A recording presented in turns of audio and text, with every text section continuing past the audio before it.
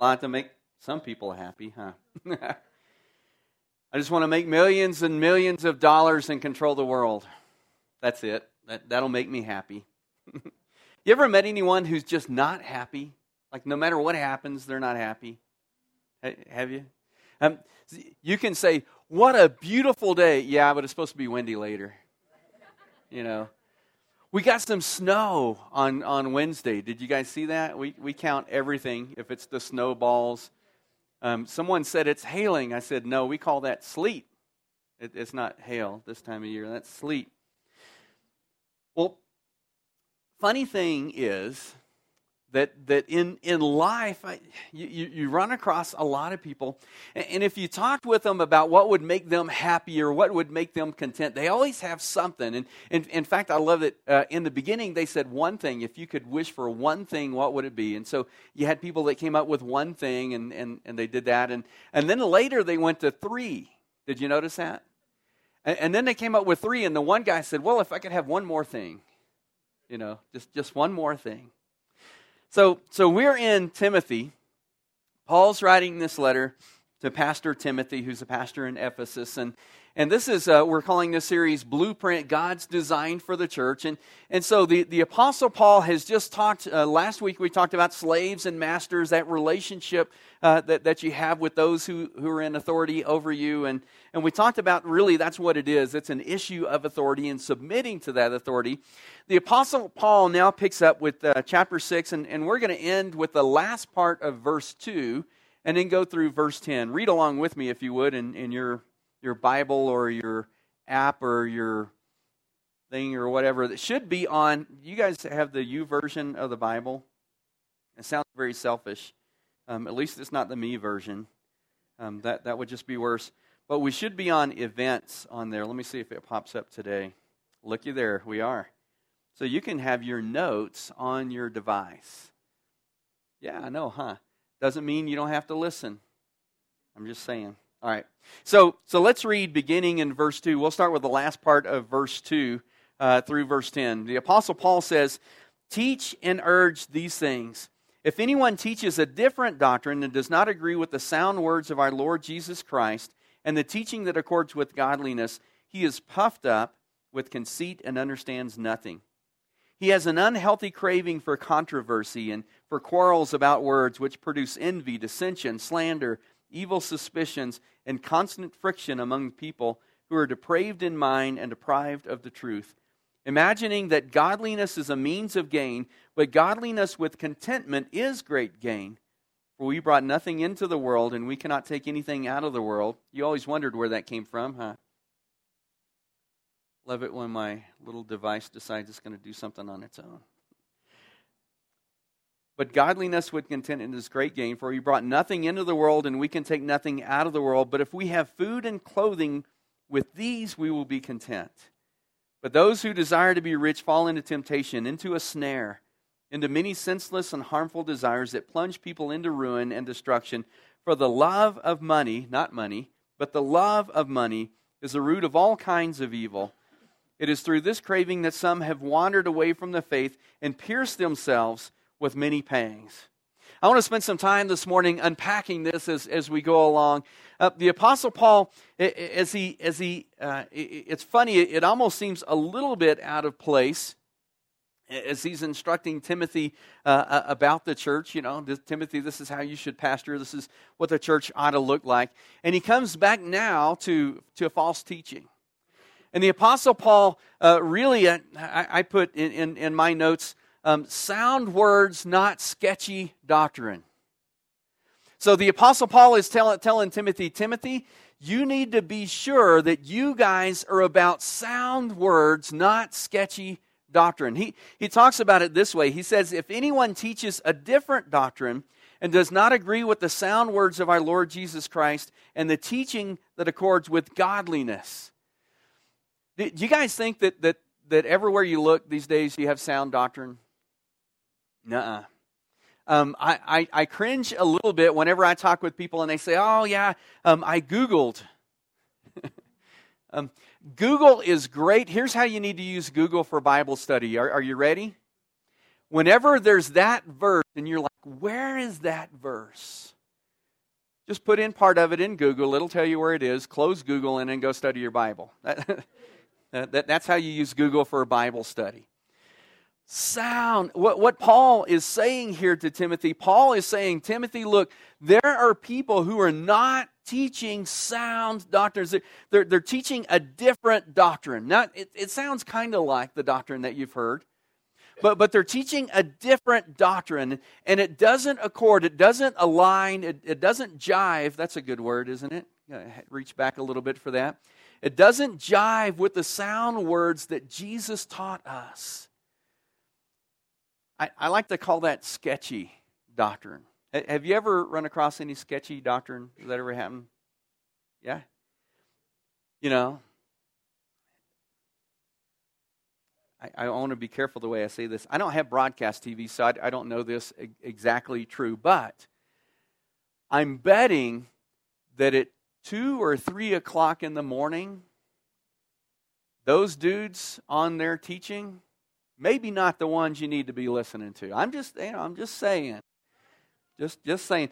Even if they are, I'm not sure that you're able to receive much at 2 or 3 in the morning. Nothing good happens after midnight. Isn't that kind of the saying? Sketchy doctrine. The ones that, you're like, I don't know. I'm not too sure about that. Let me give you from this passage that Paul gives us 3 characteristics of false teachers. He says here, first of all, they're puffed up with conceit.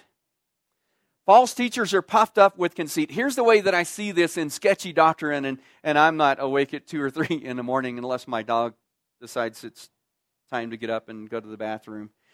And I'm not really even awake. I can walk in my sleep and then bring him back. Puffed up with conceit. It's these teachers that say, you know what, hey, come here. I've got the inside scoop. No one else has figured this out. Nobody else in the whole world has figured this out, but I have. And see, I might step on some toes, so I hope you wear your steel-toed boots. You see, if you take this word here and then go down 8 words later and combine it with that other word, and then 8 words later, and you know what? That's really cool. And what it really says is, but nobody else has figured that out, but I have. I had someone tell me one time, everybody's got it all wrong. But they knew what was right. Everybody else has got it all wrong, but I have, here's the way it really is. And I'm like inside screaming, run! Puffed up with conceit, they've got it. We've got, it's only right here. You can only get the truth right here. Anybody that tells you that, you just run. Because you see, we have the truth, and it's God's word. So first of all, they're puffed up with conceit. The funny thing is that even though they have this teaching, and they're teaching and they're puffed up with conceit, and they think that they have the truth is that they lack spiritual understanding, is what Paul says. He says they lack spiritual understanding. We talked about this some in our Sunday school lesson this morning, Faith and Works. We're in James. If you are simply seeking information, when you study God's Word, you've missed it. If you're simply seeking information from God's Word, you've missed it. Now, you can get understanding, but what we seek in studying God's Word is not simply information. What we're seeking is transformation. You see, here's the thing. There's a lot in here. How many of you guys been studying this Bible for 30 years or more? Well, y'all are slow, man. I finished after. No, I'm kidding. There's a lot in here, isn't there? I am continually amazed as I study and read. But you know what? I don't typically get a lot of new information. I met the Lord in 1982. Been studying the Word ever since, and there is occasionally some things that I'll read in there, and I understand it a little bit better, or or I read alongside with a commentary, and I'm like, oh, I haven't really thought about it that way, and go, or maybe you get some more of the cultural context that you weren't aware of that was happening at the time. But usually it's not new information that I get. Here's usually what happens. I'll run across a scripture that I've read many, many times before, and the Holy Spirit takes that scripture and applies it to me exactly where I am right now, and I'm like going, oh,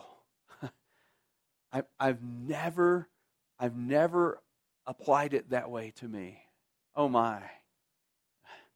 Usually there's conviction that comes along with that. But if you're studying simply for information, you missed it. And false teachers, a lot of times they'll want to do that. They're not much interested in transformation because that's a work of the Holy Spirit with God's Word in our lives. But they have a lot of new information. And here's the thing for me, and maybe this is just me. I don't think I'm too unique, but I can get caught up in a lot of the details. I think Satan would love it if I learned a lot about God's Word and didn't apply any of it. I think he would love that. Oh, look, Larry, I love languages.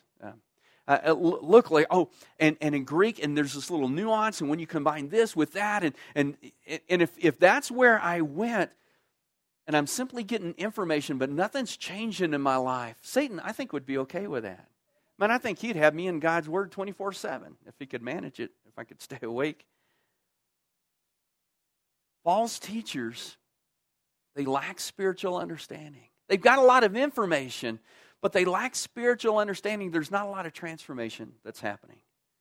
And then finally, the third characteristic of false teachers is that they love controversy. Some of you are going, I don't know if that's exactly true. Here's how I see it played out a whole lot. It's like, oh, you know what? So you take this and you put that and you put that, and then they like want to turn your world upside down. You know what? Everybody, now for the last 2,000 years, people have been reading the New Testament and they've understood it this way, but no, that's not the way that it really is. You see, this is what it really means.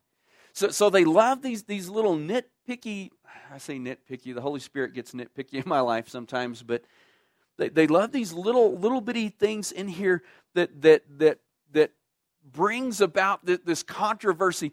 They're wrong and we're right. And it breeds controversy. The result from this, Paul says, is envy, dissension, slander, evil suspicions. When I read this, I immediately thought conspiracy theories, evil suspicions.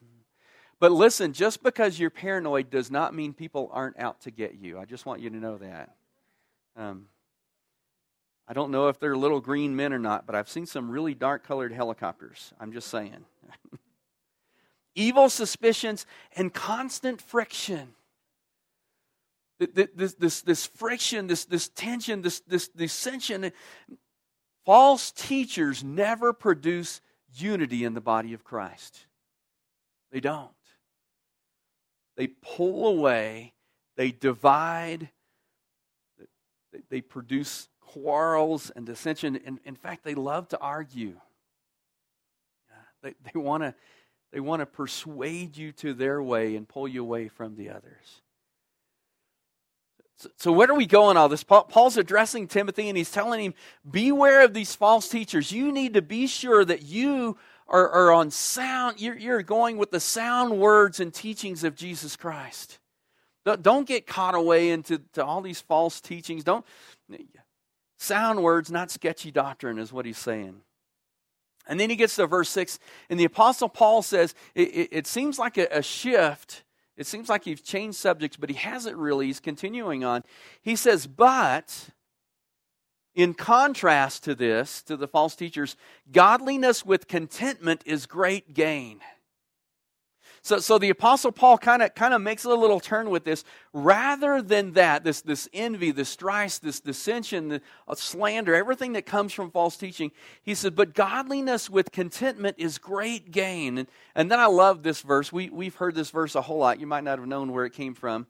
For we brought nothing into the world, and we can take nothing out of the world. You've heard this, I'm sure, many times as I have. You never see a hearse pulling a U-Haul. Never run across that. Now, watch, you'll probably see one now. Take a picture, put it on Facebook, get famous. And then he goes on, he says, but if we have food and clothing, with these we'll be content. But those who desire to be rich fall into temptation, into a snare, into many senseless and harmful desires that plunge people into ruin and destruction. For the love of money is the root of all kinds of evils. It is through this craving that some have wandered away from the faith and pierced themselves with many pangs. What's Paul talking about here?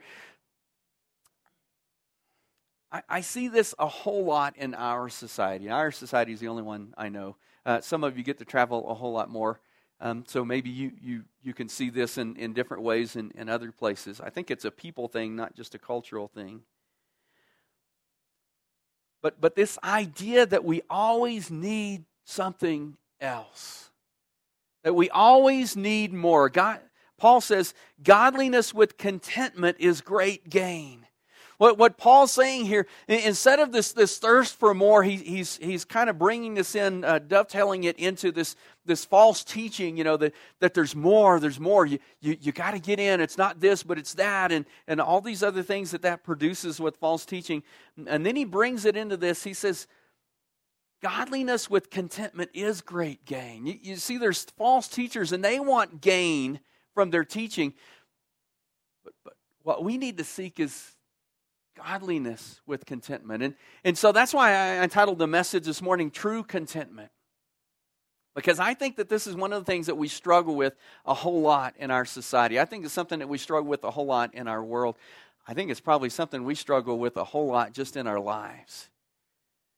This idea that we need just a little bit more than what we have. And it comes in a lot of different forms. Have you ever thought about this? If I just had a little bit more money, then things would be great. If I just had just a little bit more time, if I had a little bit more wisdom, if I had a little bit more hair, no, we don't ever go that way. Let me tell you 3 problems that Paul says here with wanting more. First in chapter 6, verse 7. He says, for we brought nothing into the world, and we can take nothing out of the world. The first problem is this, that earthly things are temporary.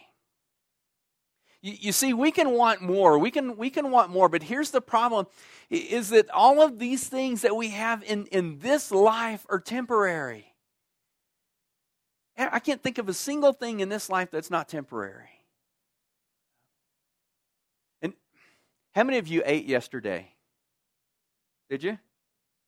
Not everybody, boy. Some of you better than me. Now, 2 days ago I didn't eat, but that's a whole different story. Is that 2 or 3 days? I forget. John was with me. We're on the same schedule, aren't we? His brothers right here. We won't even go there. How many of you think you're going to have to eat again today? Well, I thought you got that taken care of yesterday. I might even eat twice today. That's just the way that goes. Earthly things are temporary. And the problem with wanting more is there's never an end to that. And that leads into the second one. Wants will never be satisfied. You ever thought about that? Your wants will never be satisfied. He says it this way in verse 8. But if we have food and clothing, with these we'll be content. What the Apostle Paul is saying is, look, we need to stay away from the wants because the wants will never be satisfied. We just need to look for the necessities. Listen, if we just have food and clothing, isn't that enough? Wouldn't that just be enough? Notice he didn't even mention shelter. You know, there's some places in the world, not here, but some places in the world where you could probably live outside and be okay. Some of you are going, It's true. Some places with a really temperate climate, Paul's talking here, if we just have food and clothing, isn't that enough? Now, there is a little language thing here. Clothing here could extend and mean shelter in another kind of way. But your wants will never be satisfied. You ever thought about that? What's your favorite kind of food? Mine's Chinese. Here's the problem with Chinese food. 2 hours later, it's like you never ate anything at all. True story, I don't have to make stuff up like this. Whenever I go by myself to a meeting or a conference or something in Albuquerque, I'm going on a Sunday. Chick-fil-A's closed, otherwise I'd hit there. I go to my favorite Chinese food place and I order 2 orders of pork fried rice to go. And I'll go back to my hotel room, get settled in, and I eat the first one. By then, it's usually like about 5 or 6 o'clock. I eat that one. And by like 7 or 8, I'm already into the second one. Our wants are just never satisfied. Our needs can be satisfied, but our wants are never satisfied. And then finally, more is a trap. You ever thought about that? He says here, but those who desire to be rich fall into temptation, into a snare, into many senseless and harmful desires that plunge people into ruin and destruction. For the love of money, you could expand that, the love of stuff is the root of all kinds of evil. It's through this craving, this craving of more, that some have wandered from the faith and pierced themselves with many pangs. You see, more is a trap. It's a snare. Because if I give you more, do you know what? There's always more. Isn't there? And if you give me more, I can always want more, can't I? That's what drives me nuts with little kids. Whenever you're trying to explain something to them, and it's a 3-letter word, but it really comes across like a 4-letter word. That's it. Somebody said it. Why? I think because is a good answer. Why? Because. Why? Because you know what? I told you I love languages. In Spanish, this works great. The Spanish word for why is por qué. The Spanish word for because is por qué. So here's this conversation in Spanish between a parent and their child. ¿Por qué? ¿Por qué? ¿Por qué? ¿Por qué? ¿Por qué? ¿Por qué? I already told you. ¿Por qué?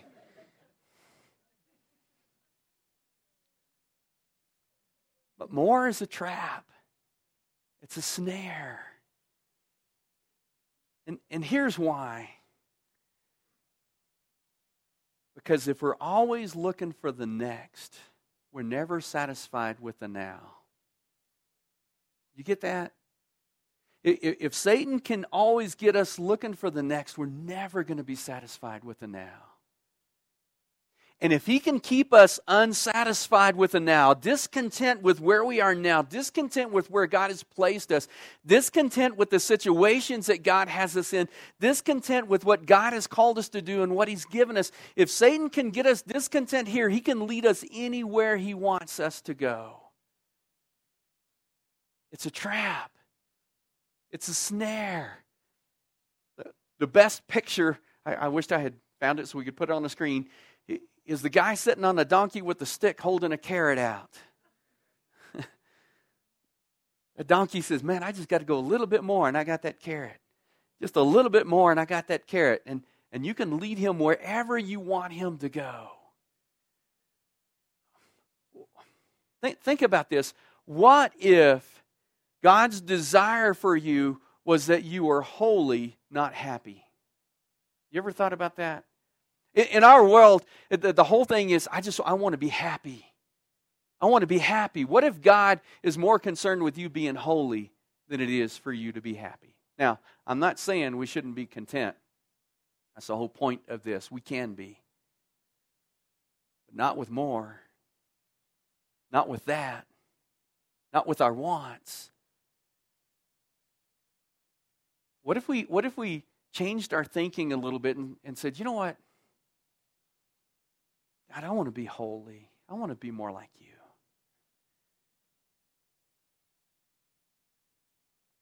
What What if we understood that God was more concerned with our character, making us into the image of Jesus, than He was about our comfort? I remember when Hillary was little, she was sick, and I'm trying to get her to take some medicine. Parents, you ever been there? This is cherry. This is good. Poke that in her mouth, and it came right back out. So I'm smart. I mix it with a little bit of Sprite. This is soda. Poke that in her mouth, and it comes right back out. Daddy, this doesn't taste good. And Cynthia said something that was so deep and so profound that it shook me to my core. Here's what she said. She looked at Hillary and said, "It's medicine. It's not supposed to taste good." And I thought, wow.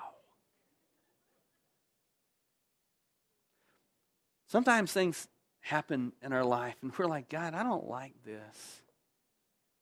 God, this isn't comfortable. This tastes bad. What if God said to us, this is for your sanctification. It's not supposed to feel good. This is to make you more into the image of Jesus Christ. It's not supposed to be comfortable for you. I'm more concerned about your character than your comfort. I'm more concerned about you being holy as I'm holy than I am for what this world calls happiness. I'm going to give you the secret to contentment. You can only find it here. I'm just kidding. I told you about that. Run. Paul gives us the secret to contentment. It's in Philippians chapter 4. You can turn there if you want, verses 10 through 13. Paul says, I rejoiced in the Lord greatly that now at length you have revived your concern for me. Now, the Apostle Paul he's a missionary. He's out. He had some needs. And he's writing to the Philippian Christians. And he says, I rejoice that now at length you've revived your concern for me. And that's not a slam against them at all. He tells us this. You were indeed concerned for me, but you had no opportunity. They weren't able to help. And Paul says, now I rejoice that now, that this has come back and you guys want to help.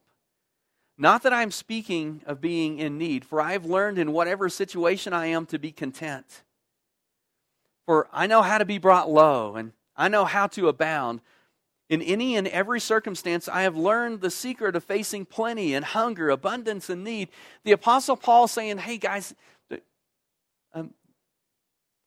I'm not saying that I'm lacking. I've learned to just take what God gives me and just be thankful for whatever God gives me. Now that's big coming from the Apostle Paul, who's been stoned and left for dead.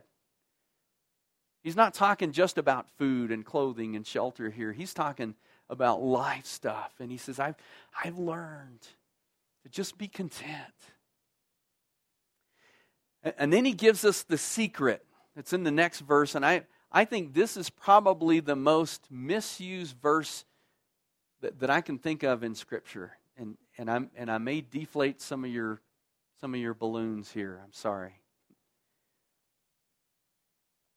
Philippians 4:13, most of you have memorized. I can do all things through Christ who strengthens me. I've heard that used from everything to tough life situations, and Paul's kind of talking about that here, to sporting events, competitions. This verse is talking about being content. Paul's saying, let me tell you the secret of contentment. And this is the guy that was stoned, and they thought I was dead, and they walked away, and they left me thinking if they thought I was still alive, they would have killed me. I've learned how to be content when I have lots of stuff. I've learned how to be content when I don't have much. I've learned how to be content when things are going well in my ministry. I've learned how to be content when I'm being dragged off outside the city. And it's like the Apostle Paul is saying, do you know how I learned that? You want me to tell you the secret in there? I've learned how to be content in Christ. I can do all things through Christ who strengthens me. True contentment, here's the secret. True contentment is found only in Christ. There is nothing else, there is no one else who satisfies but Christ. Here's our problem. Our problem is we try to fill a hole that we have with things from the world. For some, it's work. Man, if I just work a little bit harder, and maybe with you, that might come with money. If I just had a little bit more money, man, I tell you, one guy, I loved it. He was very gracious in the video. I don't need $1 billion. $1 million would be fine. As opposed to the guy who wants millions and millions in control of the world. That guy's got some issues. We try to fill it with relationships. We try to fill it with stuff. We try to fill it with activity. We try to fill it with works. We try to fill it sometimes with food. For some people, they turn to drugs or alcohol. We try to fill it with lots of things. And here's the problem with that. Only Christ can fill that hole. You see, Jesus came to save. We call that the gospel. That's the good news. Jesus came to save, but you know what? He came to save every area of our life. He came to redeem. He came to redeem every area of our life. And we kind of think of that as something that just happens that moment when we come to faith in Christ. But you know what? That's just a part of this salvation. Salvation, that's where it begins, and it goes all the way through. We think that only those who don't know Christ need to hear the gospel. We need to understand that we need the gospel every single day. The gospel is this: Jesus saves you from your loneliness. Jesus will save you from your discontentment. Jesus will save you from your emptiness. There's nothing else that'll fill that space that only Christ was meant to fill. True contentment is just resting in Christ. True contentment is totally surrendering to the lordship of Jesus Christ.